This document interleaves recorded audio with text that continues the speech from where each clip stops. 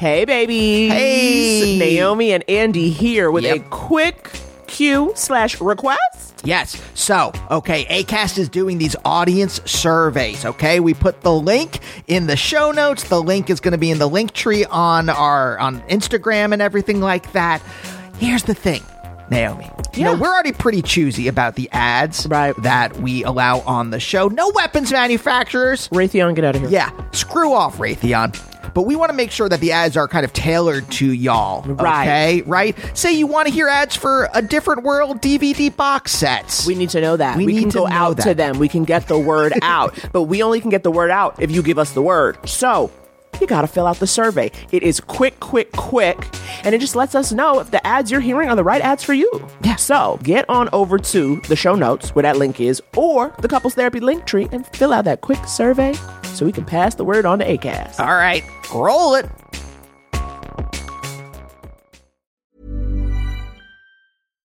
Mom deserves better than a drugstore card. This Mother's Day, surprise her with a truly special personalized card from Moonpig. Add your favorite photos, a heartfelt message, and we'll even mail it for you the same day, all for just $5. From mom to grandma, we have something to celebrate every mom in your life. Every mom deserves a Moonpig card. Get 50% off your first card at moonpig.com. Moonpig.com. Since 2013, Bombas has donated over 100 million socks, underwear, and T-shirts to those facing homelessness. If we counted those on air, this ad would last over 1,157 days. But if we counted the time it takes to make a donation possible, it would take just a few clicks. Because every time you make a purchase, Bombas donates an item to someone who needs it. Go to bombas.com/ACAST and use code ACAST for 20% off your first purchase. That's bombas.com/ACAST, code ACAST. Open your hearts, loosen your butts. It's time for couples therapy.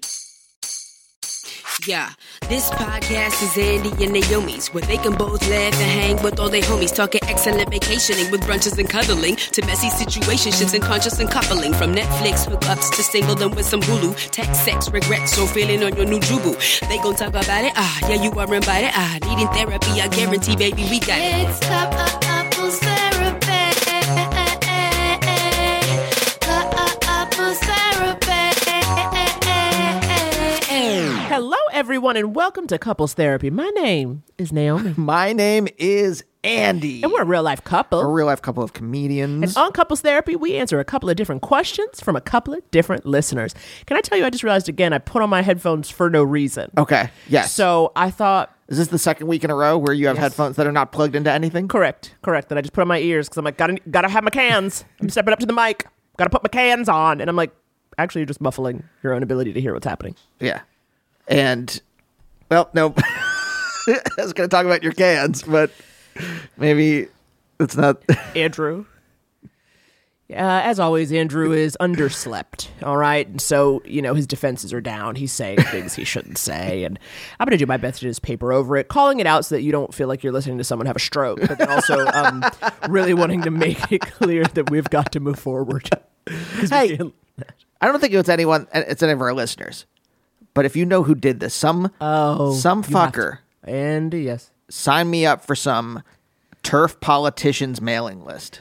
Shaken. Okay, we were shaken to get an envelope asking for money, and it wasn't like to current resident. It had Andy's name. It had my name, and it was just like Andrew Beckham. And we said, "Excuse you." People are calling me a bigot, and I'm just like, yeah, because you are a bigot. It said it in the envelope. Someone called her a transphobe, and it was like, because you are? Yeah. It was like, what? Except I was like, how did Andy end up on this mailing list? What about any vote Andrew has ever cast, any group he's been a part of, has led someone to believe, we got to get that guy's address. He's going to throw a 50 our way. I would assume that it was retaliatory. For my... Oh, so one of your enemies has signed you up One of my many enemies. You're one of many enemies. By the way, folks, I've got so many enemies. If you are one of Andy's enemies, I need you to step forward right now, okay? And what I'm going to say is, how dare you? Isn't that what the right wing does? They're like, the enemies are at my gates. You got to donate. donate to my GoFundMe. Okay, as do the Democrats. What are you talking about? They're constantly being like, the enemies are at the gates. Yeah, well. Can you chip in $5? And I was like, okay, well, I'm sorry. If the enemies are at the gate, 5 ain't gonna cut it. So it's like, you got to either pick kind of, how serious is it? Okay, because you can't say, we are facing down the demons of destruction. Do you have $1.50? Yeah, I'm not exactly Well, I thrilled don't with them know. either. I was thinking about this. I was thinking about Dave Anthony's, let's just say he used his platform. Yes. A recent Dollop episode was entirely about this fascist that's running for the school board in Glendale. Yes. It was lovely. It was beautiful. And I made me start to think, hey, is there as journalism is collapsing, is there a national database? Are there people that are putting together? I know there are certain groups that have like online databases of hate groups, but is there a large database? I'm putting it listeners. Yeah. You might know this. Yeah, you guys might know. You guys are smart. I feel like Lainey will have a response. That is compiling all the fascists in the country right now at every level, whether it's running for school board or running for president, right? Right. And connecting them with the money. Because if not, we should do that. I'd take it on. I'd file some FOIA requests. Get the numbers together. Create a beautiful mind situation. I don't know how to code. This is the problem that I run into with things like this, where I'm like, oh, I have a good idea. We should follow the money and figure out, who is funding all of this. And I know there are people that are doing that. Yeah. I know there are journalists that are still working and doing that. But I'm like, is there a central database that shows, well, the Mercers and the Koch brothers are actually funding these freaks? Right. We need a fascist registry. We need a registry. We need a fascist registry. It needs to be, the whole neighborhood should get a flyer when you move in saying, this is what you've been up to. And so if you decide to come to a city council meeting or a school board meeting and you ain't even got no kids, you're going to get kicked out. Okay? Because what you doing at the school board meeting, you ain't got no kids. Yeah. Get out of here. Get out of here. Creep. That's what we have to do. We got to register these fascists. Yes, we just got to follow them around and we're like, hey, creep. Yep. I think that's the way. That's the way. I think that's what they did in Spain during the Civil War. They just went up to Franco's palace and went, hey, creep. Yep. That's the way to do it. He's like, you know what? I got to get out of here. You know what? You're all right. You convinced me. It's so funny. So you got this you got this letter in the mail from the TERF, and then and I got a letter in the mail that was equally scary to me, even though it was from Greenpeace USA. And it wasn't terrifying, because here's what about it. Okay, the return address portion just said Greenpeace USA, no actual address. So I said, this could be anything, all right? And it was handwritten, not printed. Of course, my name was spelled wrong, and they used some whiteout to try to correct themselves, but they didn't even correct it. And I kind of felt like, am I about to open Anthrax and they just put Greenpeace in the return to make me open it? You see what I'm saying? Like, I didn't open it for days. I said, I'm going to wait till whatever's inside is inert. All right, let it die. Give it 72, 96 hours, okay? And you looked up Anthrax online and saw that if it sits in an envelope in your house for 48 hours, it becomes inert. But I was like, but then like it wasn't. It was just like a one sheet from Greenpeace being like, here are these, when you're voting, vote for the climate change, like the people who are going to combat climate change, and just like had a list of the names of the people who were like on the right side when it came to the climate. But I just felt like Greenpeace should be giving a return address, and whoever's doing the writing and addressing these envelopes, they got to have better handwriting and not look like they might murder you. You see what I'm saying? Like the Greenpeace handwriting was concerning, is what I'm going to tell you right now. It was concerning. And to not put a return address, I said, what are you after? Maybe it was a whale they saved, and they trained the whale address to hold the pen. Envelopes. In which case, I don't mind the misspelling. You're a whale. You're already doing pretty great. I don't expect you to be able to spell like peregrine. They stopped some Russian ship from harpooning it, and then they're like, look, we got to put you to work. We're a nonprofit. There's a letter writing campaign. Yes, we do not have enough hands or flippers. We don't have enough flippers for this. We don't have enough fins. I say that every day. I'm working so hard. I'm tired, sweating, grinding to the bone. I say I don't have enough fins. I don't have enough fins for this. Yeah. I mean, the last time I heard we don't have enough flippers was when I was in a pinball championship. That's good, babe. Hey, Naomi, remember when you asked a couple weeks ago people to write reviews on Apple Podcasts with the word compelling in the title. And just tell me the easy foods you make. Easy foods they make, because you have a problem when you are hungry. You do not know what to cook. Absolutely. So I went to my community. I crowdsourced. People keep doing it. They keep doing it, and I love them for it. Folks, please keep doing it, because it tickles our fancies. It tickles our flippers. Tickles my flippers. I did not place well in that pinball championship. I'm going to keep... I saw the look on your face. Let me read it. The look on your face when I said that. Okay, so someone says here, what you'll need to buy for the week: pre-washed spinach box, almost ripe avocados, mini cucumbers, slices of cheddar cheese, hummus, and a bag of bagels of your choice. These can be frozen sliced. Thank you for the option. Any combination of these items can be thrown on a toasted bagel at any time of day. And you can also do a big salad, minus the bagel and hummus, with like balsamic glaze, olive oil, and a squeeze of lemon. Interesting. Okay, so what I'm having is spinach, cuke, avo. I mean, that's healthy enough, I guess. It's feeling a little dry to me. It's feeling a little dry to me. I'm kind of because you know what it is? I'm thinking about what I would add to that. Because I do like the idea of getting get all these items and then you can kind of mix and match. But I'm trying to think of what I would add to that to kind of judge for myself. You seem salty that the answer wasn't just, why not DoorDash some tacos? No, I was not salty that wasn't it. I just kind of felt like that is might be too small of a list for me. Really? Yes. I like this one. Salt plus crunch, toss chickpeas with a little olive oil, salt, and paprika. Roast at 425 for 15 to 20 minutes. And then you got a crunchy chickpea? Yes. I like that. And then you're personally. just popping that in your mouth and go. Yeah, see, that part is where it kind of falls apart for from you? me. Yes. Because really, to me, a roasted chickpea is part of something else. It's not a thing on its own. Well, Andy, you put that on top of a salad. What are we talking about? Come on. Yeah, you put it on a salad, or you put it in a meal with something else. I don't know what you would put in with it. What's like an easy thing that, couscous? It's added to something. Or like to me, I'd even put it on top of a curry. Mm-hmm. You got a little curry going, and you put some crunchy chickpeas on top, put it in there, and that way it gives you a little crunch, so it doesn't feel like you're just having like the soupy part. I'm not the kind of person, or I can't envision myself as the kind of person who just has a Ziploc bag full of roasted chickpeas that I'm just like tossing in my mouth as I'm walking down Hollywood Boulevard. Yes. Yeah. No, I understand that. I don't envision you as that person either. I can't envision you as that person. You can't imagine married that person. You can't imagine. I'm have like long strides. I'm in bell bottoms. It's like it's like that Keep on Trucking image.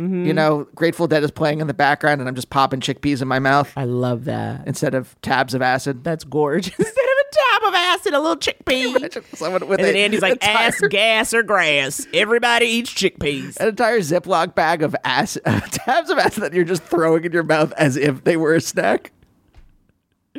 Listeners, have any of you ever done that? Also, listeners, are you in your 70s? Because I think to have done that in the 60s, that's how old you would be, right? That's how old my parents are. Sounds about right. I always have cooked rice, so I'll broil a piece of salmon. Are you reading something? Yes. Because that transition was insane. You have to tell the listener what the hell is happening. By the way, it's seeing the word salmon here makes a listener, I forget their name, I apologize, told me to check out halal gummies. Oh, halal gummies. Halal gummies. No hooves. No hooves. No hooves. I did. I checked online. There's the first website I found. I clicked on. I have not investigated any other website. They have cola. They have cola gummies. Ooh. Sold out at the moment. Man, everybody wants that cola. Everybody wants that cola gummy without the bones. I don't want to eat bones. I know, honey. Why do other people want to eat bones? I know, baby. I don't know, baby. I don't know. He's getting so upset. He's about to raise his hand in anger. He's so upset. To the bone industry. So are you reading another suggestion for foods? Yes. I've always cooked rice, so I'll broil a piece of salmon with salt, 3 minutes each side, make miso or buy the packets, and steam cauliflower in the microwave and serve room temperature with miso or sesame dressing. This does not seem like it's... That's a healthy meal because you know what? Look, I'm into salmon. It was the steam cauli. The steam cauli is where it felt like perhaps this was a punishment to steam the cauli. I'm here for a rice salmon combination. I had a salmon bowl for lunch a couple days ago at work. I did some rice, some salmon, and a kale in it, Andy. And then I said, well, I did all my good eating for the week. I have one healthy bowl, and I go, well, that should be all the nutrients I need. This is the problem. I eat one good meal like that. Yeah. No, well, yeah, maybe. But then at night, I'm like, well, I ate healthy. So it's midnight. I can jam a bunch of black and white cookies in my mouth, and I'll be okay. Oh, yeah, definitely. Now, guys, when you're hearing this is the day after Andy's birthday, so I would like you to show him love. Thank you. But my mom, for Andy's birthday, sent him some Zabar's bagels and some black and white cookies, and they arrived. Thank you, Liz. Like 5 days before his birthday. Unbeknownst to me, Andrew ate the entire box of black and white cookies within 2 business days. Yeah, I don't know what's going on in the world that makes me very anxious at night when the lights are off and I need to get to sleep. Yep. And I'm like, what will settle me? Well, standing over the kitchen sink, just shoving black and white cookies in my mouth robotically, just staring off into the middle distance. I guess that's what's going to do it. Oh, I think it's beautiful. I really do. Hey, do you know what else is beautiful, Naomi? Our Patreon. Well, okay? ain't that the truth? If you ever have fun listening to the intros and thought, I wish this was 45 minutes. Or you just want to support the show. That too. You're like, That I don't too. have 45 minutes, but I do have $5 extra. $5 gets you 2 bonus episodes, other fun goodies. Over the holidays, we did a Zoom hang with the Patreon folks. I'll be running some stand-up by the group in the next month or so. Oh, that's right, because you have a stand-up show as part of the Netflix is a Joke Festival. Netflix is a joke fest. It is May 8th at 10 p.m. You guys, I'm calling it a Pajama Jammy Jam. All right, I'm not kidding you when I say I will be wearing pajamas. I expect you to do the same, okay? Masks, pajamas. We're going to all be in bed by 11:30. That's my promise to you. Depending on where you live. If you drive up from San Diego for some reason. That's true. And don't do that. Don't drive up from San Diego. I don't want you on the roads that late. I'd be too worried about you, baby. But the Patreon, as I'm saying, $5 a month, 2 bonus episodes, other fun things. We just have the one tier, one and done, no layers and levels. So come through if you have the means to. Either way, we appreciate you. But check out patreon.com/couplestherapypod. Now, Andrew. Yes, my dear. Can we talk about today's guest? My lady wife. Can we talk about... This was fantastic. This was beautiful. This was warm. This was inviting. It was cozy, comfortable, casual, cool, contempo casual energy. Someone we knew casually from Los Angeles. Yes. We picketed with them one day. Yes. Oh, no. She was active. She was on the Sure, front but I'm lines. saying oh yes, you and I picketed with them once. We yes. mostly went to Paramount, but one day we went to CBS Yes, Radford. and we had a good picket chat. Her and her husband. So who is this her that I'm talking about? You've already heard her dulcet tones. Writer, actor, director extraordinaire. Hell yes. The one, the only Kay Cannon. Whoa. Okay? She's written for 30 Rock, Hell yeah. New Girl. She Yes. wrote the Pitch Perfect movies. Oh my. She directed Blockers. I feel like She I'm doing directed ad-libs. Like this is Cinderella. Amigos. Why would you call it out? Just keep doing it. It's good to be the hype man when I'm reading the bio. I'm going to do it over and you're going to do it again, okay? The one, the only Kay Cannon. Yes. Writer. Hell yeah. Actor. Yes. Director extraordinaire. Oh my. Directed Blockers. Directed Cinderella. Yes. Wrote on 30 Rock. New Girl. She wrote the Pitch Perfect movies. My God. Kay Cannon does it all, including show up to the Zoom and be a real friend. Roll it.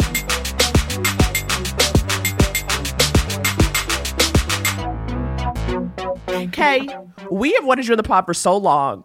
And it was funny because we were like thinking about this, and I said, you know what? Kay is too busy trying to fight for our rights. She is leading a union. Like, I didn't want to ask you like last year because I was literally like, I think Kay is very busy. And now here we are in 2024 on the other side. It was On the a other side. stressful time. We are on the other side now. Everything's so much better. So much fun. Well, we had a cold, I describe it as like a cold, terrible winter. Mm-hmm. And it is now starting to thaw. Starting to thaw. That is actually a good way to put it. Just starting. not. Yeah. Spring has not sprung. It is starting to thaw. It's starting to thaw. We're going to get there. I think it's still kind of bad right now. Well, yeah, let me ask you that. As someone who is a little more in the machine than we are, do you think we're all being punished now for daring to raise a hand to our robber baron masters? I mean, I think we were being punished before, and I think it's just a continuation of our punishment because I don't they just had a really poor business model. Mm-hmm. They were spending so much money, sort of frivolously, and now the business was contracting before the strike. So like this contraction that's happening and this fear that executives have and what to buy and what will do well and what will break through. And also their companies not having money because they lost so much money in our fight. I think that it feels like a punishment, but I think it's just they're trying to course correct their bad decision making. Even though I want to say this though, I don't even think they lost that much money from the deal they gave us and SAG. They didn't even lose that much, right? Well, they lost for the simple fact that we were down for 6 months. 6+ Oh, I months. see what you're saying. Just for like the stoppage. They lost the stoppage. a ton of money. Yes. The The stoppage. deal we got, they could have given us on. Of course, day one. First. Sure. So wait, yeah. Okay, are you emotionally able to actually deal with this business? Like, this is Girl, because I'll tell you this, because you was on the front lines and I've been dealing with this too, where I was like, I'm sorry, like, it's always been a game in this business, right? To kind of fight against being batted down, right? Because it's a game of more no's than yeses. But then to go through this process where I was like, oh, these hoes don't care whether I live or die. It's hard to have a little pep in your step for the pitch after that. It's hard to be like, but I just mean this going is back, it. like go all the way back to the beginning, whatever. I don't know what the first thing was. I didn't look at your IMDb. 30 Rock. I don't know. So like, Yeah. 30 Rock was my first. Yeah. gig. was it the first thing? Okay. Like, was that you're thrust into a machine where, where one of the most powerful people in show business, Lorne Michaels, is controlling, I mean, not controlling, but like in the background of this thing, even though Tina is the head of it. But like, Tina, I don't know her. She's very nice. It's okay. You're allowed to say her first name. I know Andy always does when he says someone's sometimes first when name. I say someone's He goes, first "Why am I name, saying just their to like, first name?" I'm just like, I don't want it to sound like I'm like, oh yeah, me and Tina, we were getting martinis at Nobu last week. That's a very fun, rich, specific Andy. Martinis at Nobu. I don't know. It's like, what's rich? But were you like, when you started doing this stuff, were you already like emotionally in a place where it didn't, like, you were set up for all this stuff to kind of like withstand water off your duck's back, or was it without an education, you're like, oh, I really, I was so unbelievably green, but I had not worked like in a year and a half. Like I was a performer, an actor who was making my money. I was at Second City, and I was, I had a paycheck and I was making a living as an actor. And then like a year and a half went by and I had nothing. So when I got 30 Rock, and getting a writing job, which I didn't consider myself a writer at all. Like I was just so happy to be there that I didn't think of anything that had to do with the business. You know what it was? It was like a lot of learning too, of going like the levels of writer. Like I was a staff writer, and then you do story editor and executive story editor and co-producer. And I remember asking a lot of questions in the room of like, so you're a producer of this, like to the you're the co-EP, like, so you produce this, like I was asking them about other shows that they produced. Yeah. And then I like learned it's like, oh no, it's just like the levels. I mean, you do produce it because you're writers, but it's just you being given a boost. Yeah. That it's not like, figuring out the difference between an executive producer who's the money person and the person who does nothing. Yeah. It's not like, I mean, Lorne Michaels is amazing, but like, Tina Fey and Robert Carlock were right. Right. Right. Boots on the ground. Lauren cashed a check. Lauren was the power, but there was a lot of, that 30 Rock was going to get canceled every 2 seconds. Like to get a back nine was a big deal. I remember like, I was like, I just bought a couch and like, I really hope that we get a back nine. Yes. Or like the joke in the room was like, oh, I just got this J. Crew sweater that I really liked a lot. Like, will I be able to afford it? And so we got a back nine. So I started to learn all of that stuff too, like, and paying attention to ratings and who wrote what. I never paid attention to that prior. Yeah. And then just seeing like executives and like, you know, like Marcy Klein was an executive producer and like, what did she do for the show, and how managers are also executive producers and what packaging was. Like that was all so new to me. And now when I look back, like in terms of, you know, because we fired the WGA, we, you know, did an agency campaign where we asked you to fire, you know, not we, they asked us to fire our agents, and we did it, and we got rid of packaging. You know, like I was just such a baby then. My first year at 30 Rock was the last strike. Yes, I remember that. Well, it was my second year, I guess. We were in the second season and stuff. Second season. Yes, I remember the last episode had Andy Richter as. But emotionally, this is the thing. Like, I think this business separates you out. If you are emotionally okay with the business side of it, if that doesn't tear your soul apart, you can get through. And that's where I'm curious.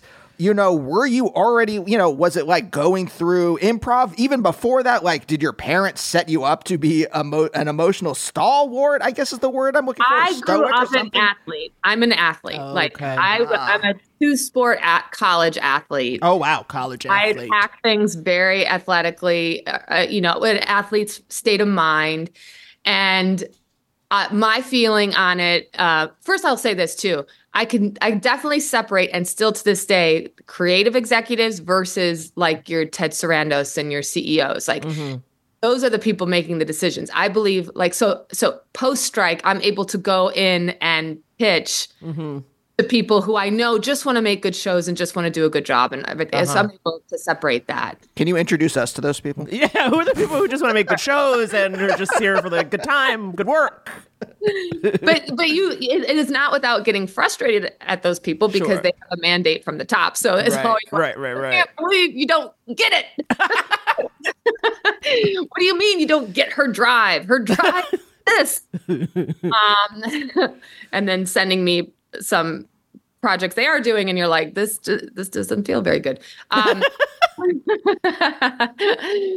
I can't be in control of your decision making. But in terms of like all the no's, you get more no's than yeses. It's like from that athletic point of view, it's just like I'm an ideas factory is how I approach it. And if you're no to that, then I'll give you something else, and I'll just keep getting the punches until I break through. I think that's what my career reflects, that because I vacillate between film and TV. And whenever I have a failure in film, I go to TV. And then when I have the failure in TV, I go back to film. And I just kind of like whoever says yes is, you know, I ride the horse in the direction it's going. And that's how I've been able to have a living in this, so that I don't sit in the losses. And I ran track. And I was a sprinter. And so I would have I'd have 4 events. And so you'd win and lose in the same day. And so you might like win the 100 meter, but then lose the 200 meter.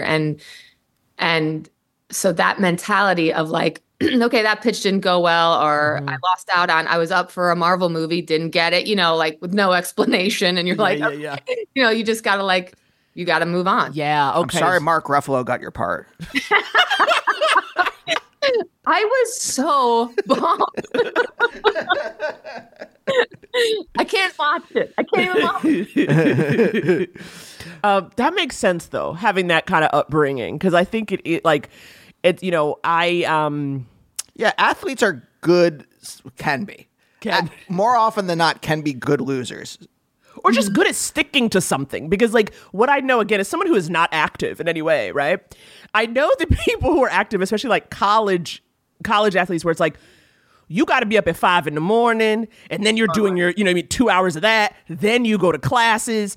It kind of teaches you to be comfortable being uncomfortable from a very early age. Because I had my freshman roommate, she was a soccer player. And I was like, why are you up so early, girl? And it was like, that's what she had to do. She didn't end up staying with it all, I mean, look, now she's damn Oscar-nominated director. Okay, so she made a pivot.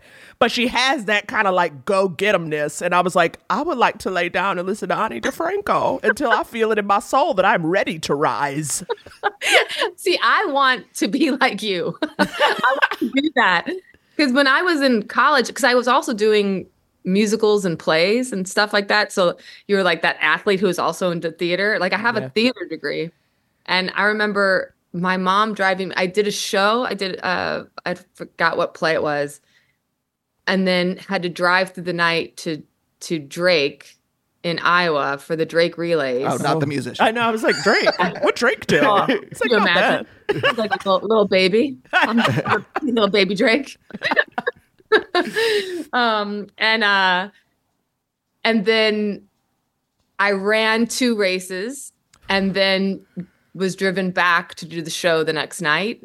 Oh, my God. Yeah, and then had to go back again for the next, and so it gives you that kind of endurance, and like it was all encompassing, and I just had like that drive. But I wish I would have had a little bit more of a balance, because it can be pretty intense. Yeah. Okay, so then are you someone who is so on the go that you don't have time to deal with the emotional part of stuff?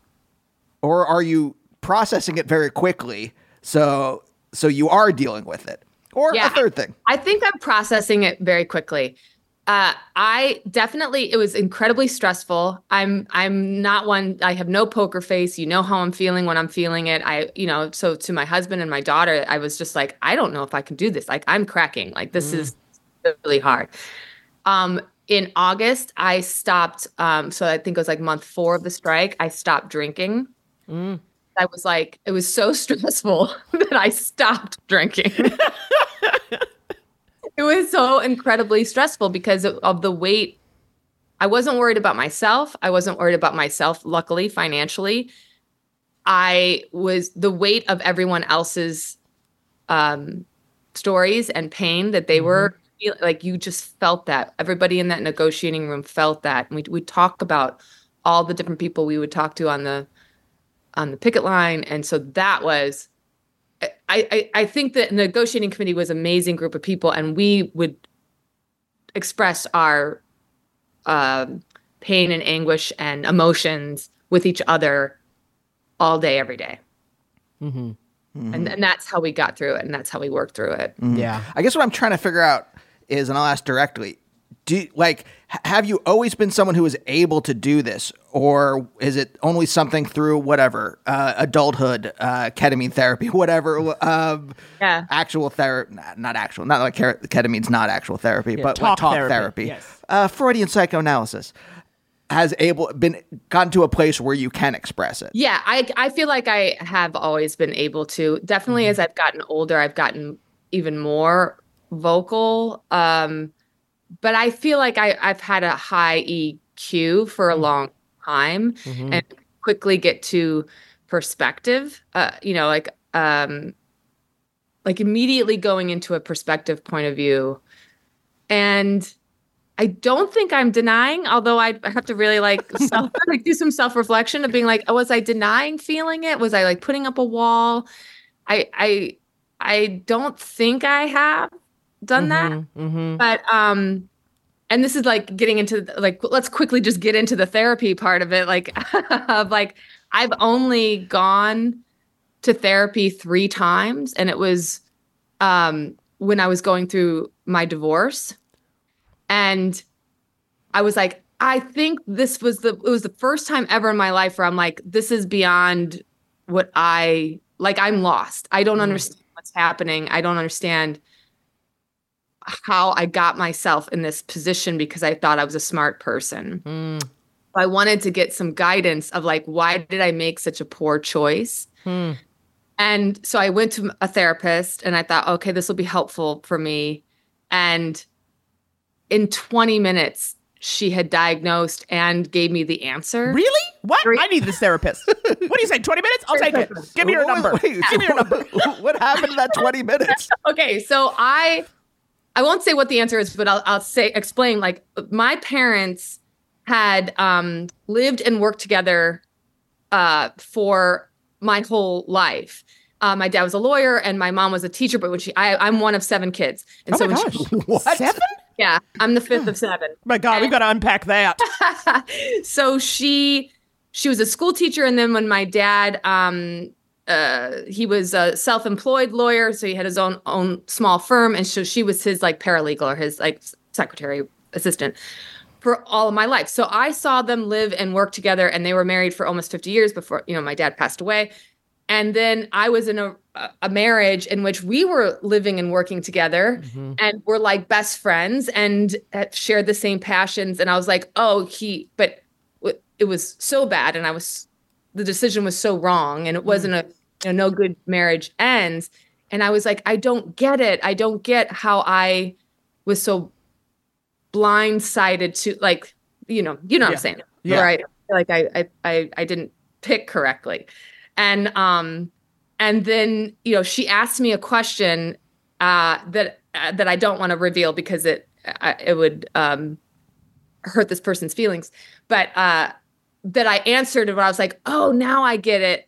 I get why I picked poorly, and it should have been so obvious, and it wasn't. And until she said it, until she asked me the question, then I was answering it. And as I was answering it, I was like, oh, okay, I get it. Okay, I'm good. And then I thought, well, I'll keep up with this because that was so helpful. And then, but then I found myself like, oh, I was I'm generally always sort of feeling good. And again, it goes back to that like sort of athletic mindset, I guess. And then the reason I stopped was because the third session, she was full on, before I walked in the door, she was full on crying. Like she was like absolutely tears running down her face. Oh my goodness. And I sat down and I was like, are you okay? And she's like, I am fine. I'm fine. Let's talk. And I was like, but I definitely feel like you're emotional. And she denied it. And for me, I was just like, nah, I can't. Yeah. I'm good. I don't want to like not be able to trust, or like not. I'm sure that they're told to not. Right. Oh yeah. That's some real Freudian shit. Yeah. Where they're like, they just become this kind of like mirror, and they exist only as a mirror when they're in that session with you. And I can't get shit out of my therapist. I keep asking questions. I don't even really want to know. I'm like, do you think that when I say this thing, do you think I'm crazy for saying it? Just tell me. Just I need one opinion from you. And she's like, well, why do you think it's important for you to get my opinion? I'm like, because you are another human being in front of me. You're my interlocutor. I can't do this if I think you think I'm nuts or you're bored, or just give me something. Totally. I'm actually surprised that it's a she, right? Yeah. I'm surprised that she doesn't give you something, like give you a nugget of something. Yeah. I know she has a kid. That's it. I know. That's it. That's the only thing. I know she has a kid and a dog, because the dog will sometimes come into the Zoom screen. But I'm surprised she doesn't give you like, say like, I agree with you on this, or I do think you might be acting a little crazy around this. Right. I know. It's time for Andy to find someone new. Because I think he's been because honestly, I'm surprised he even lasted this long with her. Because this has been years. Like, a person who's giving you nothing, I said, oh, no, I need to know. I need like a full on, are we in it together, sis? That's what I need from my person. But I was like, I think she's not telling him because she wants to keep you as a patient. Maybe. She's got me at a discount because we started sliding scale. And then it hasn't increased dramatically. So I think I'm a liability when it comes to her pocketbook, honestly. There is no, other than like maybe intellectual curiosity, there is no reason to not fire me as a client. Intellectual curiosity. Well, okay, I have a couple questions, actually, a few. And I'm trying to think of what's the best order. Okay, I think I want to go back, because I want to go back to something you had talked about, kind of being this athlete and theater kid, both of which take up a lot of time. Right. And especially running from track and country? Is that what is track and field? Track and field. Town and Country's the magazine. Track and field is a sport. Field. But I like track and country. I like country to August Osage County.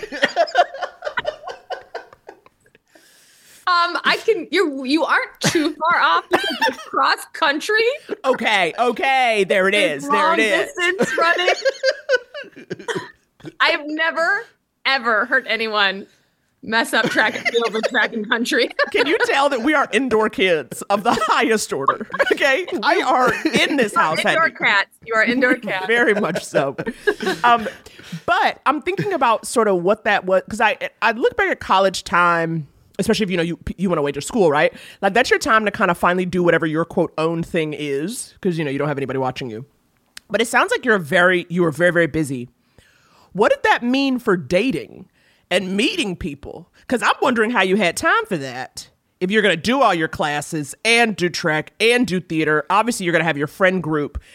And this idea of going and being busy. Yeah, I was always, because I was really busy in high school too. Like I'm the small town I grew up like an hour and a half south of Chicago, and literally there was less than 1,000 people in the town.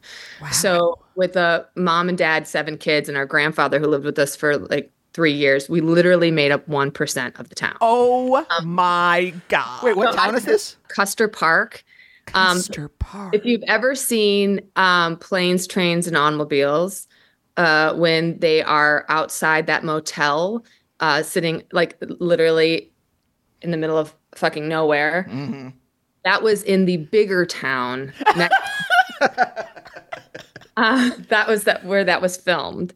And so I always had, like in high school and in college, I was a serial monogamous. So I dated the same person for like 3 years. And then when I went to college, like I had, I think like 3 boyfriends or something like that. But then I went to grad school and I was still dating the one from college, and just kind of went from, and then like one of them was in track. So it's like, Yeah. Easy. You're here. You like the thing I like. We're kind of on the same page. So it kind of helps, smooth over some of the other things. If we're like kind of interested in the same stuff, that'll kind of paper over some of the other reasons why we probably shouldn't be dating. I know, totally. And we were, when I was in college, like Friends was all the rage. And like, we had like a track group that was basically like, I dated Chandler, essentially. Okay, I want to watch this. He looked like Chandler. He looked like, Really? Could this race be any more relay? I get it. Could this race be any more relay? Sorry. Is that what you said, Andrew Beckerman? Yep, I apologize for that. Okay, I don't know if you need to be saying that. I'm going to move out of the Zoom screen. You have to just leave. You have to exit. Okay, so you would get a relationship and kind of, but like, I guess, was it like, oh, you have a crush and you want to be with this person? Or was it this sense of like, I like you and you're here. Yeah. And that's not to shade any of those people. I'm not saying that you didn't have feelings. I'm just kind of thinking about the mental space being taken up by Yeah.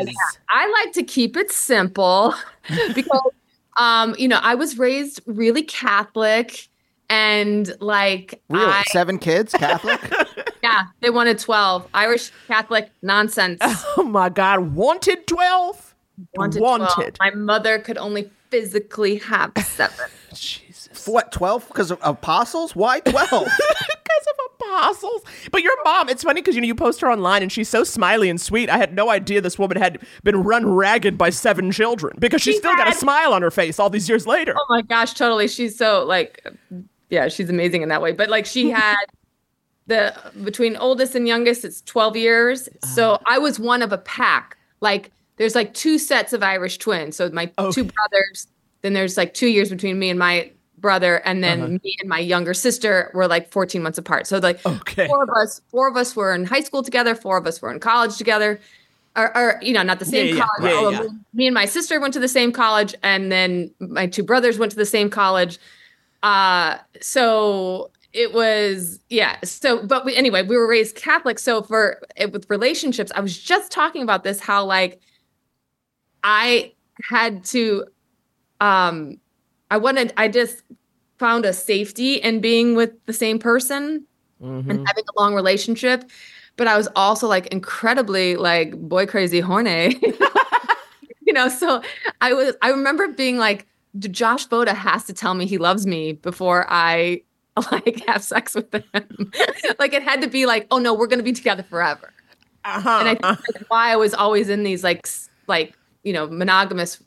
serial monogamous relationships, because I had that mentality. I was one of the last ones to lose my virginity. in my high school. And, because it's small town and you had nothing to do but like Have sex in a field. make babies and get married right out of high school, and even that, like, I wasn't, I was like 17 or something.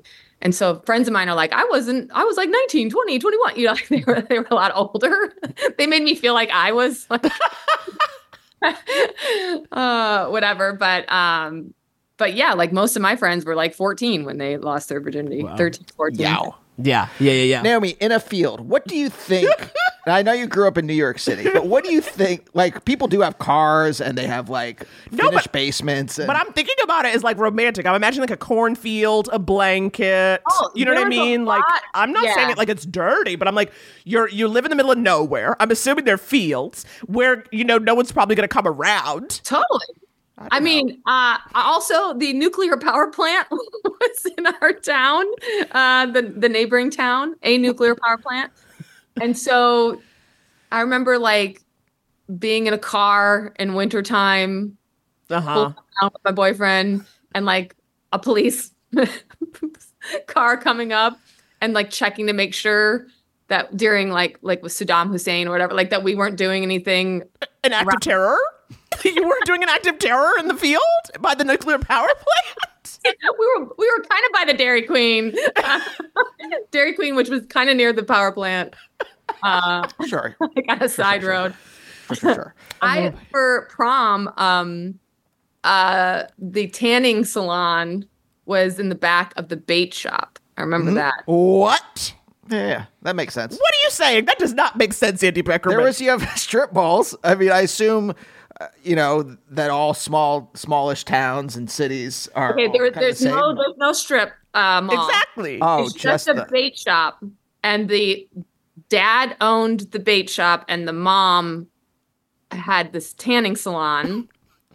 That was in the like back room of the bait shop. So I'd have to walk through the bait shop.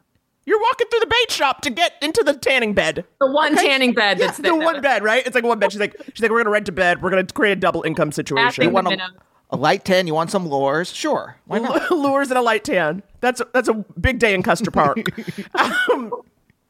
Okay. Now 7 kids, team sports. Can you be alone with yourself, Kate Cannon? Oh my gosh. That is the best question, because up until like a year ago, the answer was no. Really? I've never really been alone. I would describe my childhood as beautiful chaos. Like there was always so many people around. I always shared a bedroom. And that's what like the therapist was like telling me. Like I just went from one way of living, and then with my first husband, like that was a familiar way of living. And I was so afraid to be alone that I stayed in a marriage for way longer than I would, just from the fear of being alone. I had never been single a day of my life as soon as I could start dating. Wow. And so I was 34 years old, and I was like in New York living by myself for the first time. And even then, it was like friends were always rallying around me. Like I really wasn't alone. And of course, New York is like crazy busy, and you don't ever really feel like you're alone. Yeah. And then it wasn't. I realized like a year ago, I had never taken a hike by myself. Like I was on a hike on Fryman. I was by myself, and halfway through the hike, I had a massive full-on panic attack because I was like, no one. Like I didn't tell my husband I was going on a hike, and I was like, I'm alone, and no one will save me because it's COVID, and I had a real like, holy shit, I need to be okay with myself, and I need to be okay just by myself and alone with my thoughts, and I feel like I cracked through that.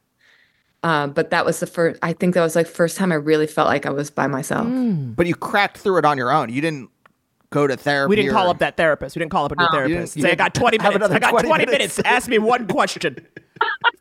Maybe not even the same lady. That's just how you approach every therapist. You go, I have 20 minutes.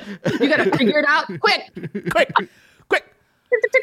But I think I do other kinds of therapy that isn't like typical therapy. You know, like I do this, I don't do it anymore because she's passed away, but I was in this like workout class called Intensate, where you put like intentions onto your aerobics. Like every move has a affirmation. So you're not just like aimlessly working out. You're like basically like you're working out your own shit through it. So it's like, you know, like this is going to be really cheesy, but I'm going to show it to you.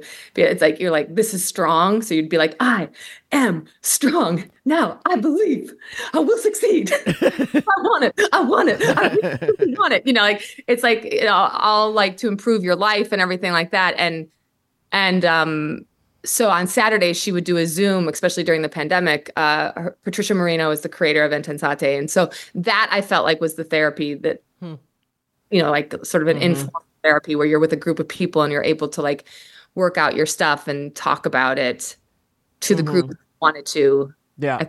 And then she would, you know, she was just an amazing teacher and she passed away 2 years ago. So I'm sorry. I've done it since then. But yeah, I felt like I was able to express to the group that I was like, oh, I was on this hike and I Yeah. So it's like group therapy, but everyone smells bad at the end. I was gonna say, but everyone's fit as hell, especially because you know this is in LA. I said, honey, they're setting their intentions and they're snatched. They're snatched. Group therapy, and you all have abs then. Exactly. Right. That's it.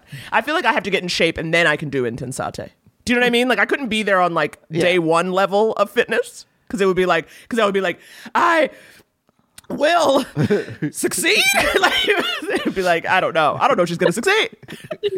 You can do it sitting in a chair. You can do it at any level. Okay, great. Yeah. All right, now I'm in. Now I'm in. Now I'm dialed in. That those kind of positive affirmations, they actually put you into that kind of mental space. Yeah, like I found the first time I took the class was in New York. She would teach it at Equinox. I lived in the West Village and that Equinox there. And people like will start crying at the end of the class and like you're like it's intense workout, but I can't she was just such a good teacher. Like the way she presented things, you know, she was 46, 47 years old and was told she couldn't, you know, she's a lesbian whose wife was my dentist in New York. What? But I didn't know that. I didn't know really? that. I was like, why is Dr. Mori in this class? But so she was like, had tried IVF and a whole bunch of times and had a whole lot of miscarriages. And she was like, that's not my story. My story is I'm going to have a child. Oh, wow. And at that age, we would all be like, okay, that's what she believes. And then she did, you know, like, and she did it. And so it's that kind of feeling that you have there, where it's like just a step below cult. I was going to ask, did you ever have to give her your routing number? Never. Like that's what it's like. It's just like, it's the cool version of, you know, evaluating your life and breaking things that you need to break through and talking about things you need to talk through. And also just the positives you get from working out. Yeah. I found affirmations have worked. I remember when I worked with that woman, there's this woman, she's in Philadelphia. I will shout her out because I know she probably still does it. Her name is Jennifer Blaine and she's a performer, but she also does coaching and one-on-one. And this was like, I want to say it was around the time that I had gotten laid off from the magazine job and was kind of like, what am I doing? And sort of like, I had always wanted to go the creative route. 2013. Yeah. So I was like, okay. But I remember, and she would be like, I want you to like write these things down. It was like 10 times in a row, write it down. And at hers, what I like, it started like, why is it so easy for me? That was how it would start, to blank. This idea of like, it's not supposed to be hard. Like, you know what I mean? Like these things, if this is your yes, if this is what you like. And I would do it. And of course I was like, this is so stupid. Wait, can you give me an example? I don't think I get it. Like, for instance, why is it so easy for me to write 5 minutes of new material? Why is it for instance, if my issue is I'm feeling like I can't generate anything and I'm feeling like I'm so like, I got nothing. And she was like, okay, we're not going to say that. We're actually going to write this down 10 times every morning. And it wasn't like I write it down and then go do stand up. It was like, just get that in your head that this thing is not difficult. Yeah, this that is- thoughts become things, and that if you change the way you think, that you change the way you. Exactly. It was like, just dude, like it's not that hard actually. It's actually not that hard, because I'm the queen of all the reasons why I can't do something. And it was and I was like, and I'll even find myself too, like when I'm like, I should do that again. I should pick like my thing and say like, why is it so easy for blank? And without her, where I'm like, I do see how it can happen. I think that, for instance, as a hard-headed person, I think I got to do more than your average bear. Like I got to maybe write it down like 100 times.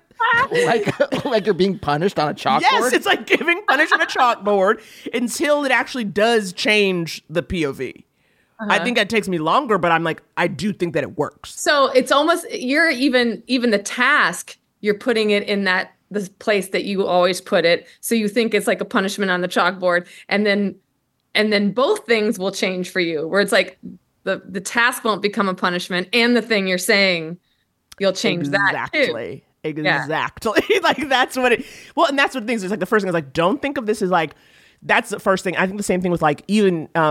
Don't think of this as a punishment. I think so many things that are good for you, good for any human body. I think of them as a punishment, like something like exercise or something like eating a salad. I'm being punished because I don't know how to just like naturally do blank. Right? Like if I ate like a normal person, I wouldn't have to eat this whole pile of cow crud. That's what I call salad. And I'm like, I was trying to figure out. I'm like, is that ice cream? What is cow crud? It's just because I just feel like you're eating a salad and you're just chewing it for so long. It's because it's fibrous, and I just feel like I'm really just at it, and I'm just like, You can chew faster. Like I can get through a salad in like 10 minutes. Oh my God! Well, you're a better man than I am because I can't. Because I'm sitting there, I'm spearing it, and then I'm just crunching You're it. trying to put your combination of lettuce and carrot and a little Dressing. bit of onion. That's the fun part. That's the fun part of a salad. You get every little bit. There's a little bit of a date. There's a little bit of a. He likes a sweet salad. He likes a roasted little fruit. cashew. He likes like a fruit and like a cheese. Like a goat cheese apple situation. Yes, like He'll put a on a salad. pecan. Yes. And you get a little bit of each thing on there. Poaching. Yes, that's the fun part of it. And just think, Naomi, so this was what, 2013? Yeah. 1 year later, we sold a show to True TV that was the worst showbiz experience we've ever had in our lives. So those affirmations really did. They really did. really did. Well, no, but think about it. I did make the transition into being full-time creative eventually. You totally did. You know? I am huge on the, I don't journal or anything like that. But I'm really big on, and again, going back to my childhood of like having all the chaos around me, I would just like, I'm revealing too much here, but I would kind of like rock like a form of meditation while listening to the same song over and over again. And I would just like visualize and dream of like, what are the things I wanted to do and see myself doing those things. And then those things happened. Yeah.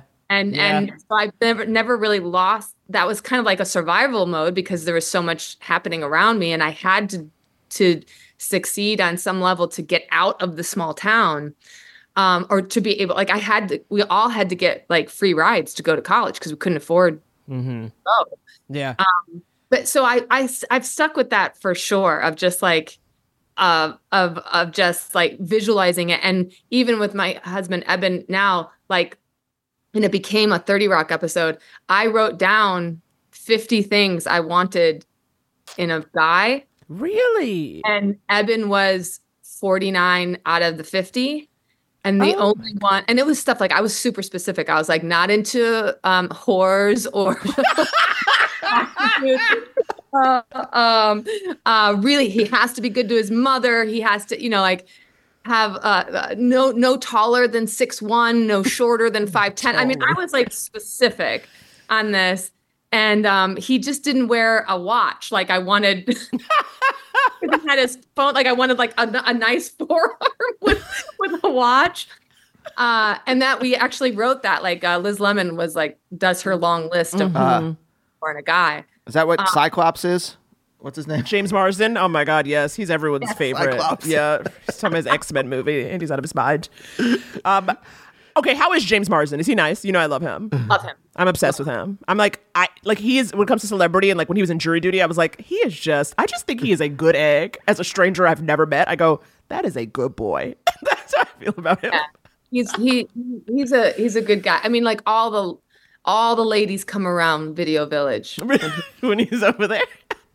At least all those years ago. They did. Okay, wait. So that list, though, how long between writing the list and meeting Eben? Wait. Can we do a timeline? Because this snowballs into a question that I had, which was, okay, so you have those 3 therapy sessions. You're like, I'm good. And then what's the timeline between that therapy, the divorce and the therapy, and then that list, and then meeting Eben? So two data points. It was pretty quick. I think it was like, I'd say after the therapy, it was like 3 months later, I met Eben. So it was like, because Tammy Sager at 30, when we were both, we've been friends for a long time, but she was at 30 Rock, and she was the one who suggested that I write this down. So I know that was probably like a month before I met Eben. Wow, a month. Yeah. And like he walked in, we were at a Professor Tom's. I don't know if you remember Professor Tom's. It's a bar that no longer exists, but it's like a long bar. And he walked in to this, into the bar, and I, like a movie moment, I saw him from across the way. Really? I was like, who is that? Oh my gosh, he's so sweet looking. Like, I like him. I was wasted. And he walked up to, and I was standing next to Matt Hubbard, who was a writer on 30 Rock. And he was there to see Matt and hang out with Matt. And I was just like, instantly, I was like, yes. Really? He introduced himself. I thought his name was Evan. Mm-hmm. And he's like, it's Eben. And I go, yeah, Evan, I got it.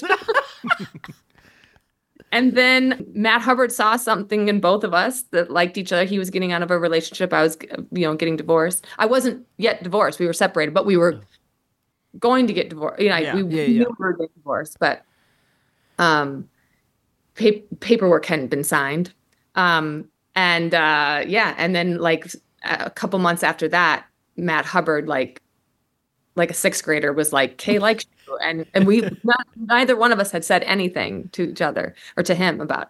And then to Eben, it's like, Eben, he told me, Eben likes you. And then we got together. That's very sweet. My God, that's very sweet. That's very wholesome. That's wholesome.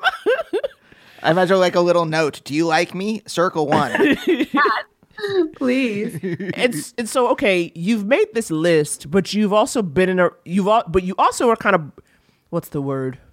Your eyes were open to your own tendencies, right? Like that. Like you were kind of like, oh, okay, I've made a mistake before, and I've jumped in maybe too fast before. So was it that, by the way, because Naomi and I talk about this a lot about being in a relationship and also doing some work stuff together. But was it the form of it? Like you were looking for the form from your parents without necessarily thinking about the content?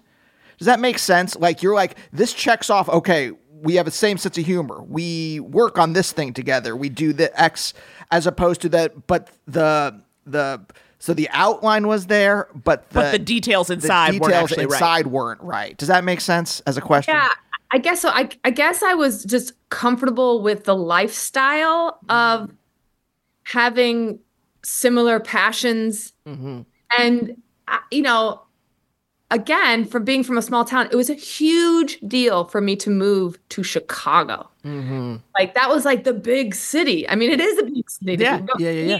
Yeah. It was a huge. I never thought I would fly in an airplane, and didn't until I was in college, because I was on these sports teams and we would go, to different tournaments and stuff like that. So when I met Jason, it was like he was, great at improvising. He was like, so you had all like the talent crush or whatever, but he like saw something in me, and he was like, I was getting a master's in teaching at the same time. And I was like, I think I might do the teaching route. And he was the one to say like, no, you should do this. You should improvise. You should stay in this world. And so I just, again, that fear of being alone and kind of like, and growing up in a bulk of people where like I was just kind of taken wherever the group was going. I'm terrible at directions. Like west is always left for me. Like I don't have no idea where things are. Like people would say, oh, one day you step outside and you get hit by a bus. It's like, we saw the bus like a mile down the road. Like, up for school. Like, I was just so used to having that pack mentality that like Jason was like the real answer for me of like I like him. Like we get, you know, like he believes in me, and like now I'll jump into this world of improv where like, you know, I'm a student, so I really liked like taking a bunch of classes everywhere and sort of having a path to like how do you get onto the Second City main stage? You know, he provided that. So like organic in that way. Right. Yeah. I feel like I veered off what the question was. No. I think And I got stuck in my head thinking about like someone being like, "Oh, you're great at third beats. You should do this." And then how you would be like, I just need path forward. Well, no, it's about being told what to do. Like, I think we all feel that way. I think especially after, I know I felt that way after I graduated college, this sense of like, I don't know how to judge my success. You know, like even like once I was just like working at a job where it's like, okay, yeah, I have a paycheck. I guess that means I'm doing right. Whereas, you know, when you're in the world of like, I think especially with improv or anything where it's like, you have to go up successive levels. And you only go up if you have been deemed good. It gives you that same dose of like pat on the head, good job. Totally. That, you know, you lose kind of once you leave school, basically, or once you stop, you know, competing and getting like awards and stuff. Yes, and you feel really goal oriented, and it's just like you give yourself a bit of a timeline. It's like, well, if I don't get this by this time, then I'll try this. Yeah. Right. But okay, but again, you know, you and Eben and your daughter, y'all are just so cute as hell. Y'all just seem to hang out together all the time, having the most fun in the world. Kay refuses to age her child by anything other than months. Her child is like 500 months, and it is so funny. But like, how did like kind of in starting that and making sure that you weren't gonna, you know, repeat a bad pattern? Were you going into that consciously? Do you know what I mean? Like, were you like, this is gonna be a different right? Kay? Oh my goodness. My goodness.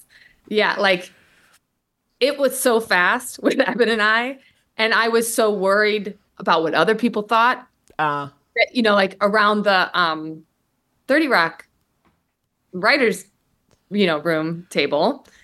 I was like, oh yeah, we're not putting labels on what we are, you know. Meanwhile, like Eben had basically moved in. We were basically, you know, like I like tried to slow it for everybody else of like, no, we're not. And everybody in that room just wanted the best for me. Like they had seen me. It was such a weird time because 30 Rock and SNL are so entwined and intertwined. And Jason was on 30 Rock, and you know, like, oh right, you know, Jason and I were very, you know, besties with Tina Fey and Jeff Richmond, you know, it was a complicated time. So everybody in that room was just wanted the best for me. So when looking back, I'm like, they didn't care at all. That was going fast. But because of what you're asking, it's like, and knowing myself and knowing that I would jump from one to the next, I did have that moment of like, maybe you should slow your roll a little bit. But Eben is, you know, we've been together 15 years now, and it's like, and this is going to sound so cheesy. I know it sounds cheesy, but it does feel like we're constantly in a state of like honeymoon bliss. But I think it's because I had to go through the muck of that first relationship to even see him. So because that first relationship, like that allowed me to make the list to like, you know, I had, my bar was like in my 20s, my bar was kind of low. And now like I had a much higher bar, and Eben exceeded that bar. So like, I just tried to kind of checked in with myself of like, maybe I should slow down. But then at the same time, I'm like, he's just the best. Oh, you know, like I want my baby to have his face, you know, like, oh my God. And she does. And she does. She does have his face. Me from here up, but she's like Eben from everything down. Yeah. Wait, can we answer at least one question? Yeah, we should answer one question. I'm just really taking advantage of some unadulterated K time. Okay, we're gonna take a quick break. We'll be right back after this. Cool fact, a crocodile can't stick out its tongue. Also, you can get health insurance for a month or just under a year in some states. United Healthcare short-term insurance plans, underwritten by Golden Rule Insurance Company, offer flexible, budget-friendly coverage for you. Learn more at uh1.com. There's never been a faster or easier way to start your weight loss journey than with PlushCare. PlushCare accepts most insurance plans and gives you online access to board-certified physicians who can prescribe FDA-approved weight loss medications like Wegovy and Zepbound for those who qualify. Take charge of your health and speak with a board-certified physician about a weight loss plan that's right for you. Get started today at plushcare.com/weight loss. That's plushcare.com/weight loss. plushcare.com/weight loss. Mom deserves the best, and there's no better place to shop for Mother's Day than Whole Foods Market. They're your destination for unbeatable savings, from premium gifts to show-stopping flowers and irresistible desserts. Start by saving 33% with Prime on all body care and candles. Then get a 15-stem bunch of tulips for just $9.99 each with Prime. Round out Mom's menu with festive rosé, irresistible berry chantilly cake, and more special treats. Come celebrate Mother's Day at Whole Foods Market.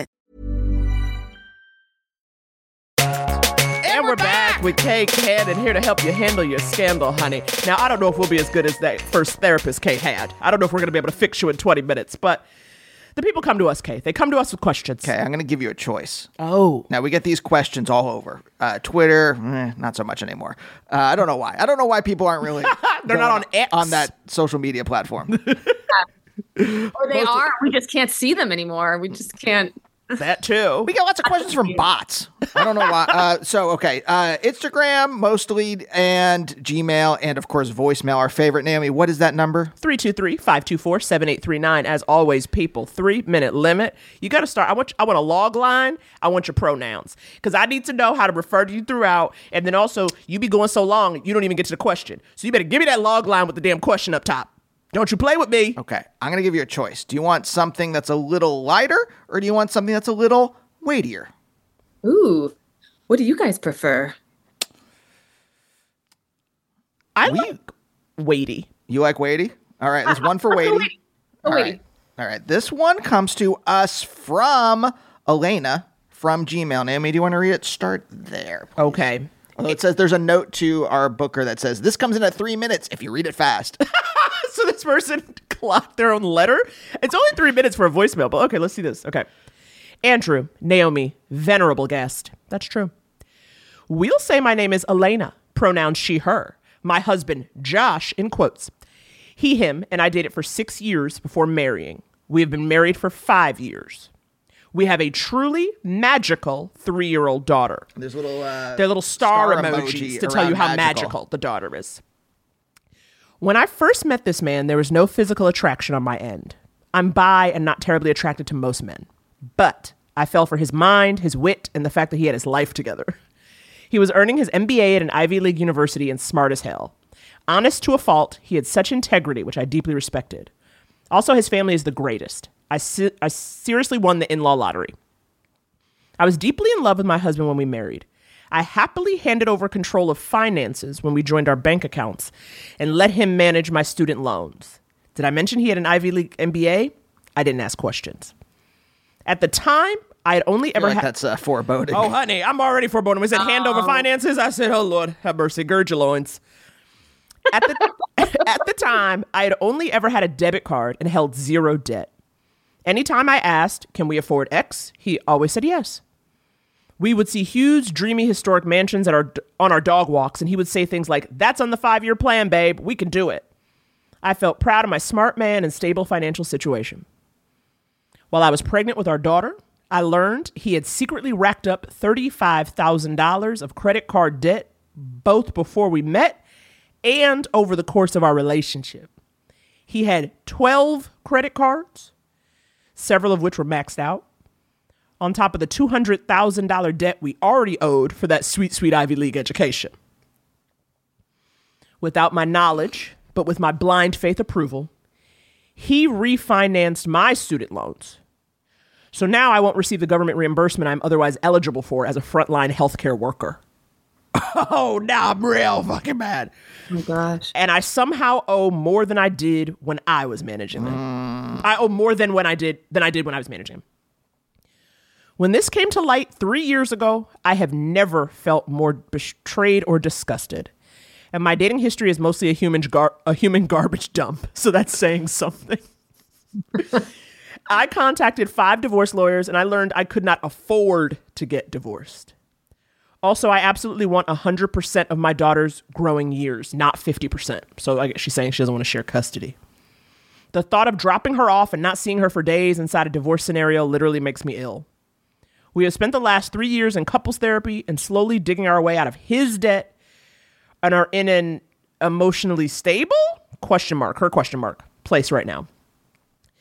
His parents paid off his student loans and we're slowly paying them back together. He came clean to his parents about his debt and dishonesty at our therapist's suggestion, though it took him a long time to even admit or understand that withholding information is dishonesty. Oh, Lord have mercy. Despite the fact that I loathe and honestly fear math and money, I have tried to take a more active role in our household finances and acknowledge my lack of financial responsibility. Therapy has helped. Our life is ... good. He is an exceptional father. He's worked to grow his business and makes an effort in therapy. We are very, very different people, but we're trying. My question is, how the fuck do I move forward with this person in the family and life we created when we are still goddamn broke? No matter how sincere his apologies, no matter how much I empathize with him or the relief I feel when therapy is, quote, working, I can't help but be reminded on a daily basis of this hurt he caused. Just when we get to a good place, my card is declined at a Wendy's drive-thru, and I'm denied my spicy nugs because I married Bernie fucking Madoff. Anyway, we live paycheck to paycheck. It's in my face all the time. It's like his damn mistress became our live-in maid. When he does or says something even mildly irritating, I instantly run it through the, quote, fraud filter, end quote, in my mind. Spiral, and the rage floods back. He stood at our marriage altar, read Oyster Bar, I guess it's, I don't know, and made promises, all the while concealing a mountain of lies and bills. I see his dishonesty every time I look at my bank statement or wish I could buy my daughter something special. I just wanted a stable life with an honest partner. Financial abuse is real. Given all that goes unsaid here and summation of our lives together, I want to get to a place where we can move forward in this marriage. I want this. I just don't know how to move past the betrayal when I live inside the consequences. I'm sure your thoughts on the matter would be at least equal in value to another 3 years of couples therapy. Y'all are the way, the truth, the life. Be blessed. Should we start a cult? Honey, I want a cult that's opposite. I won't take none of Elena's money. It'll all be on the up and up. I just want her and her baby to be happy. Yeah. This was a lot. When I said weighty, I didn't know how weighty we was going to get into. Yeah, I didn't know either. But, I mean, I saw the emojis and I'm like, oh, that should be fun. I know. Yeah, there were some emojis. First of all, I'm going to say sidebar, fully unrelated. Elena, you're a beautiful writer. You're a beautiful person. Like the way that was just like explained and written, yeah. I was like, I could have listened to that for another like 5-10 minutes. Like I don't care about a 3-minute. I know. I was like, holy crap. Yeah. But holy shit, I think especially what she said is, I don't know how to get past the betrayal when I'm living in the consequences. Yes. I have a friend. It's a different kind of betrayal, but for 20 years had been betrayed and she just found out. Oh. And she's going through the exact same, betrayal comes in different forms, but betrayal is betrayal, right? So that's the constant. That's the same thing. And she's been, for the last year, a little over a year now, asking herself the same question. I cannot get past all that betrayal. How do I move on? And I'm wondering if I understand it's too much to get divorced, but you can get a mediator and you can be legally separated and still living together. Like you can take actions to like, you can have love and respect and he's an amazing father and all of that, but you can take actions to like still love each other, but not have, if it felt like it could heal her, not actually being wed. I hear what you're saying. Yeah. What I'm wondering though, because this is, when you marry somebody, I think you marry their debt, right? Like I don't know if she necessarily gets free of some of the financial choices, right? Like this is emotional. It'd be a mental thing. It'd be an emotional thing. Yeah. Yes. I see what you're saying. I mean, the first question I have and this is like where I wish I was like, God, I wish I had the degree to know something about this. Because I'm like, you talk about being in couples therapy, but are you in your own therapy? Because if you have the financial coverage and like, honey, you might be in a twice a week, 3 times a week situation right now. You might need to really be sitting in this and like, and I say that meaning you might need a place to vent and let this out more than just 45 minutes, 50 minutes a week. Yeah. Because it is a daily thing. As you're saying, it's, you know, as she's saying, it's like he'll say something and it'll remind me and then I get angry and it's like, you know. Do those rage rooms exist anymore? Oh, yeah. A place where you can just go and just like Smash break shit. it. I Yeah. mean, that too.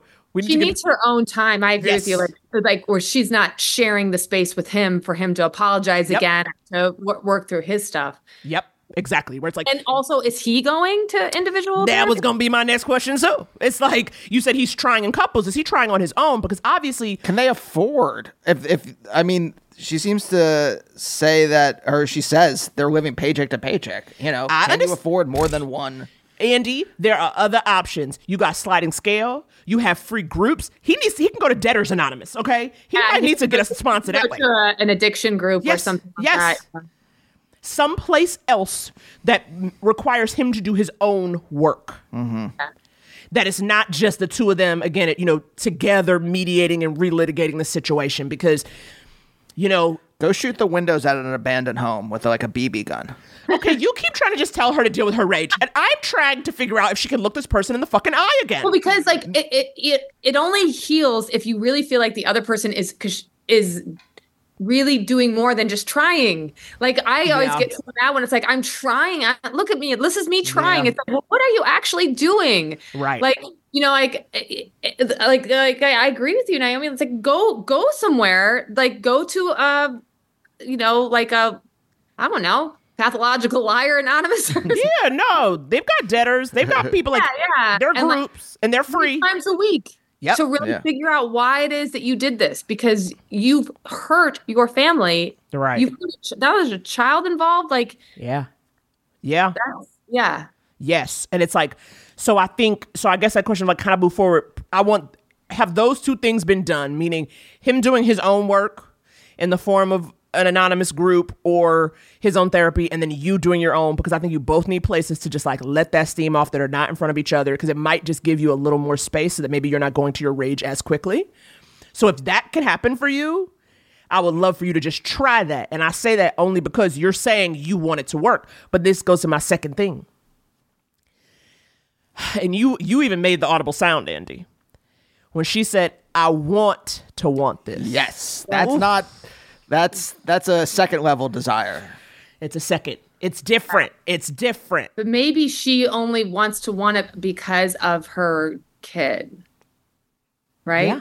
Yeah. I mean, I'm jumping here a little bit, but like what made me go, is that his parents paid for his loans. Mm-hmm. So like that makes her even more indebted to like, to his side of the messy street. Yes. It's not as though like creditors came in and he owes creditor. It's like they owe his parents. Right. Exactly. You know, exactly. So like, they can't even let go. Like, and they love him. Right. Unconditionally. So he gets off. Yeah. He's off the hook. Yeah. He gets off the hook. Yes. Yes. He's off the hook. Off on that. Right.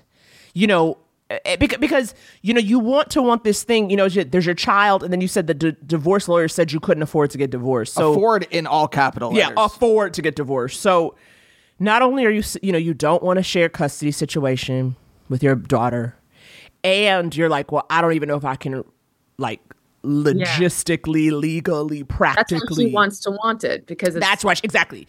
And I think, you know, and I think it's like, okay, again, if those two other steps, you know, again, DA, you having your own therapy group, I think there's also like the NA for those people, right? People who get a lot of debt leave a fallout, and those people also have to grapple.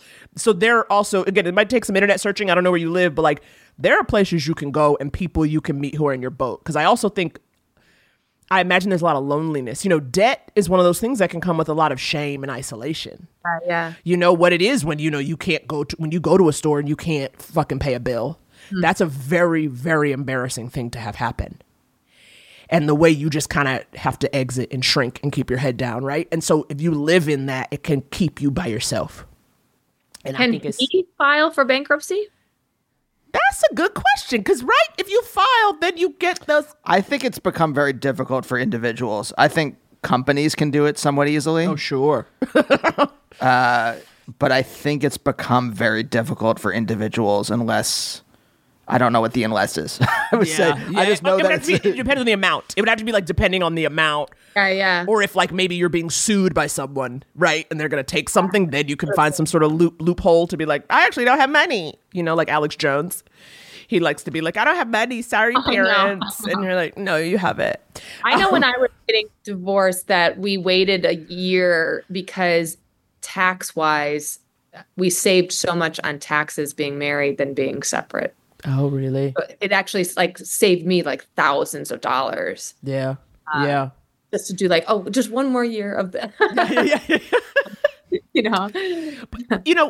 But I think also too, if there's a world, like, again, this person he works, he's building his business, right? Like, if you can you scam any of his Ivy League friends? Well, this is what's so funny to me because I said this also brings back to Hollywood in the writer's room.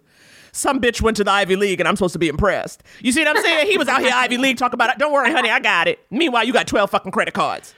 You don't know nothing.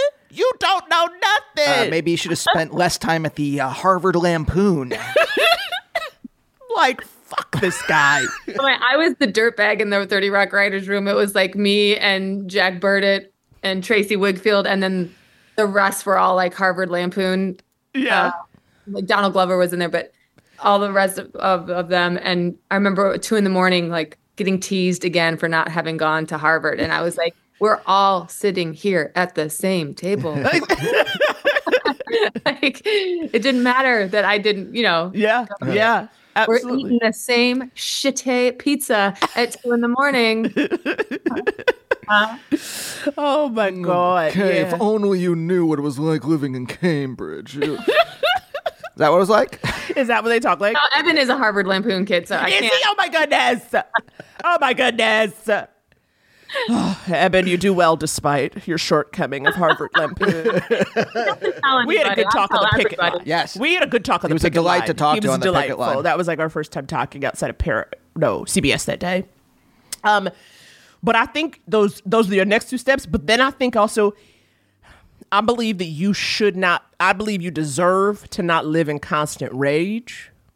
Mm-hmm. And I do believe that the feelings you have around sharing custody could potentially change when you're no longer living in that constant rage.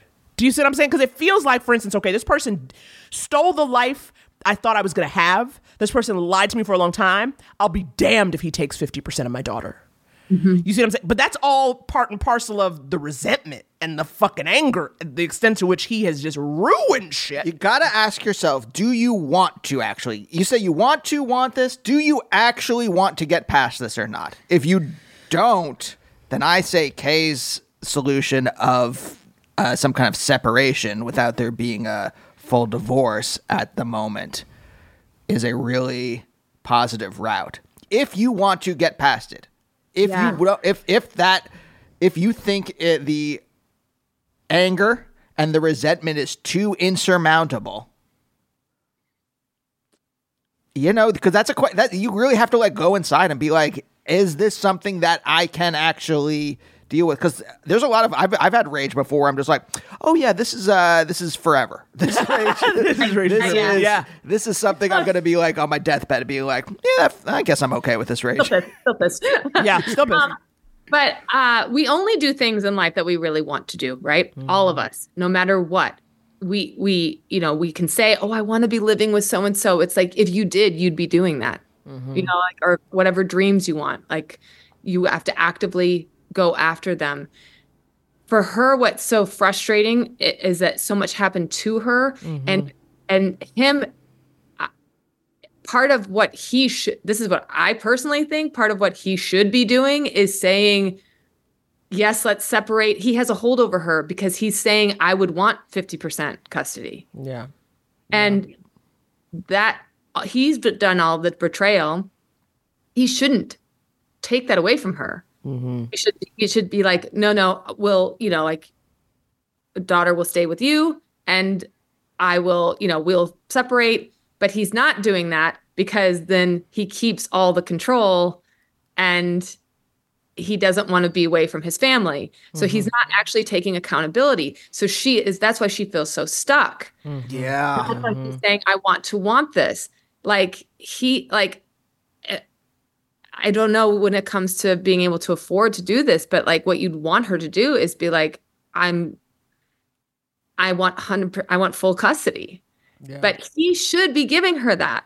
Right. And like she can't get past it unless he would offer something. Like that's a massive sacrifice for the betrayal. I think I could get past it if he was like lovingly saying, all right, let's separate, whatever. You'll have full custody so that you can heal. But at the same time, she says she used the word exceptional father and is like, you don't want your child to not have access to an exceptional father. He wouldn't be not around. That's why, Yeah. But it will help her not be 100% full of rage the whole time. I know. She feels like she has no options. He needs to give her options. Yes. Because this is the other thing, too. When we talk about like, oh, I want to stay. I remember so distinctly like Glennon Doyle, okay? Patron saint of white women who are going through it, okay? I love Glennon. She's been on the show. I'm obsessed with Glennon and Abby, so I say that with love. But she talked about how, she left her husband where at one point she said, she was like, I was staying in this marriage for my children and I realized, would I want this marriage for my children? Something like that, basically being like, what am I giving them if I'm keeping them in a situation where these two people aren't happy, don't like each other, fighting, whatever that looks like, right? And so that's the sadness and rage and everything that the mom is feeling all the time. Exactly. I'm like, you want this, but I'm like, and that's what I mean. That's also part of what I mean too, where I'm like, you say you're like, oh, I don't want to have to do this, but I'm like, I think you owe it to yourself and your daughter to be as happy and free as you can be. And sometimes a trade might be, your Saturday and Sunday she's with dad. But if you're overall a happier person, do you see what I'm saying? I'm like, she will be getting everything she needs. Yeah. Your child, I mean. And then she can date some ladies and she can go How do you find yourself a soccer star? A soccer star. Find yourself a soccer star. Build an empire, helping people through your survival. And then not worry about someone else in control of your finances ever again. Yes. Yeah. When she said they were good, was there a period or a question mark at the end of that? Oh, great question. It was... There's a ... Scroll down, I think. That is the bottom. ... Good. Period. Good, period. But then stable had a question mark next to it. It was like, we're in a stable place, So it's like... But again, it's not because you're fucking mad. And I'm going to say this too, Elena. It's like, we agree with you. You deserve to be mad. I'm mad for you. So me saying that you're not crazy, you're not overreacting, honey. That ellipsis before good is definitely giving. It's like, our life is good. It's like... No. But we live in a paycheck to paycheck, and I'm full of rage at his ass. That does not sound good to me. Plant drugs on him. I'm not saying this is a good thing to do. I'm just saying it's a solution. It's an option. What you're saying is it's an option. I'm just saying. That's beautiful. Yes, you are a frontline. Her father is a drug. Exactly. It says you're a frontline healthcare worker. You got access to the drug case? Oh my God. You got access to something? Oh my God. You totally have access. I don't think you should do this. I think that you should fast forward through that. And I also want to say how incredibly sorry I am that you're going through this. Yeah. And to feel that kind of betrayal and that your world, it's like you thought you were living in a house that had 5 rooms and there's actually like a basement and an attic that you didn't know about. And, it's full of rotting corpses. Wood and maggots. Yeah. No, absolutely. It just shakes you and so I'm so sorry. Yeah. No, it's but I think that, I know you can get to the other side, and by other side I mean the side where you're not so filled with rage. Again, I'm not saying you ever like this person or we're besties, but I think you can get to a point where this doesn't consume you to the extent that it does. But I think that, you would have to do a lot of your own work away from him, where you can kind of put it all out there with nobody, you know what I mean, without having to worry about managing his feelings.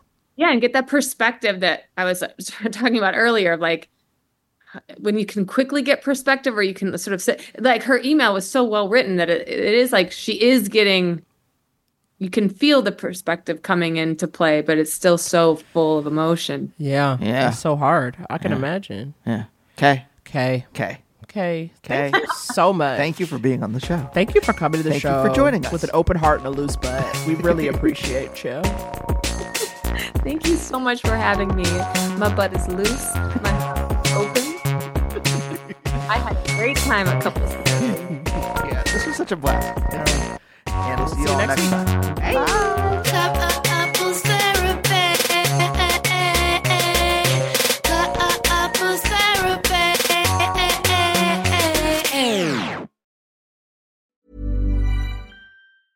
Even when we're on a budget, we still deserve nice things. Quince is a place to scoop up stunning high-end goods for 50 to 80% less than similar brands. They have buttery soft cashmere sweaters starting at $50, luxurious Italian leather bags, and so much more. Plus, Quince only works with factories that use safe, ethical, and responsible manufacturing. Get the high-end goods you'll love without the high price tag with Quince. Go to quince.com/style for free shipping and 365-day returns. Mom deserves better than a drugstore card. This Mother's Day, surprise her with a truly special personalized card from Moonpig. Add your favorite photos, a heartfelt message, and we'll even mail it for you the same day, all for just $5. From mom to grandma, we have something to celebrate every mom in your life. Every mom deserves a Moonpig card. Get 50% off your first card at Moonpig.com. Moonpig.com.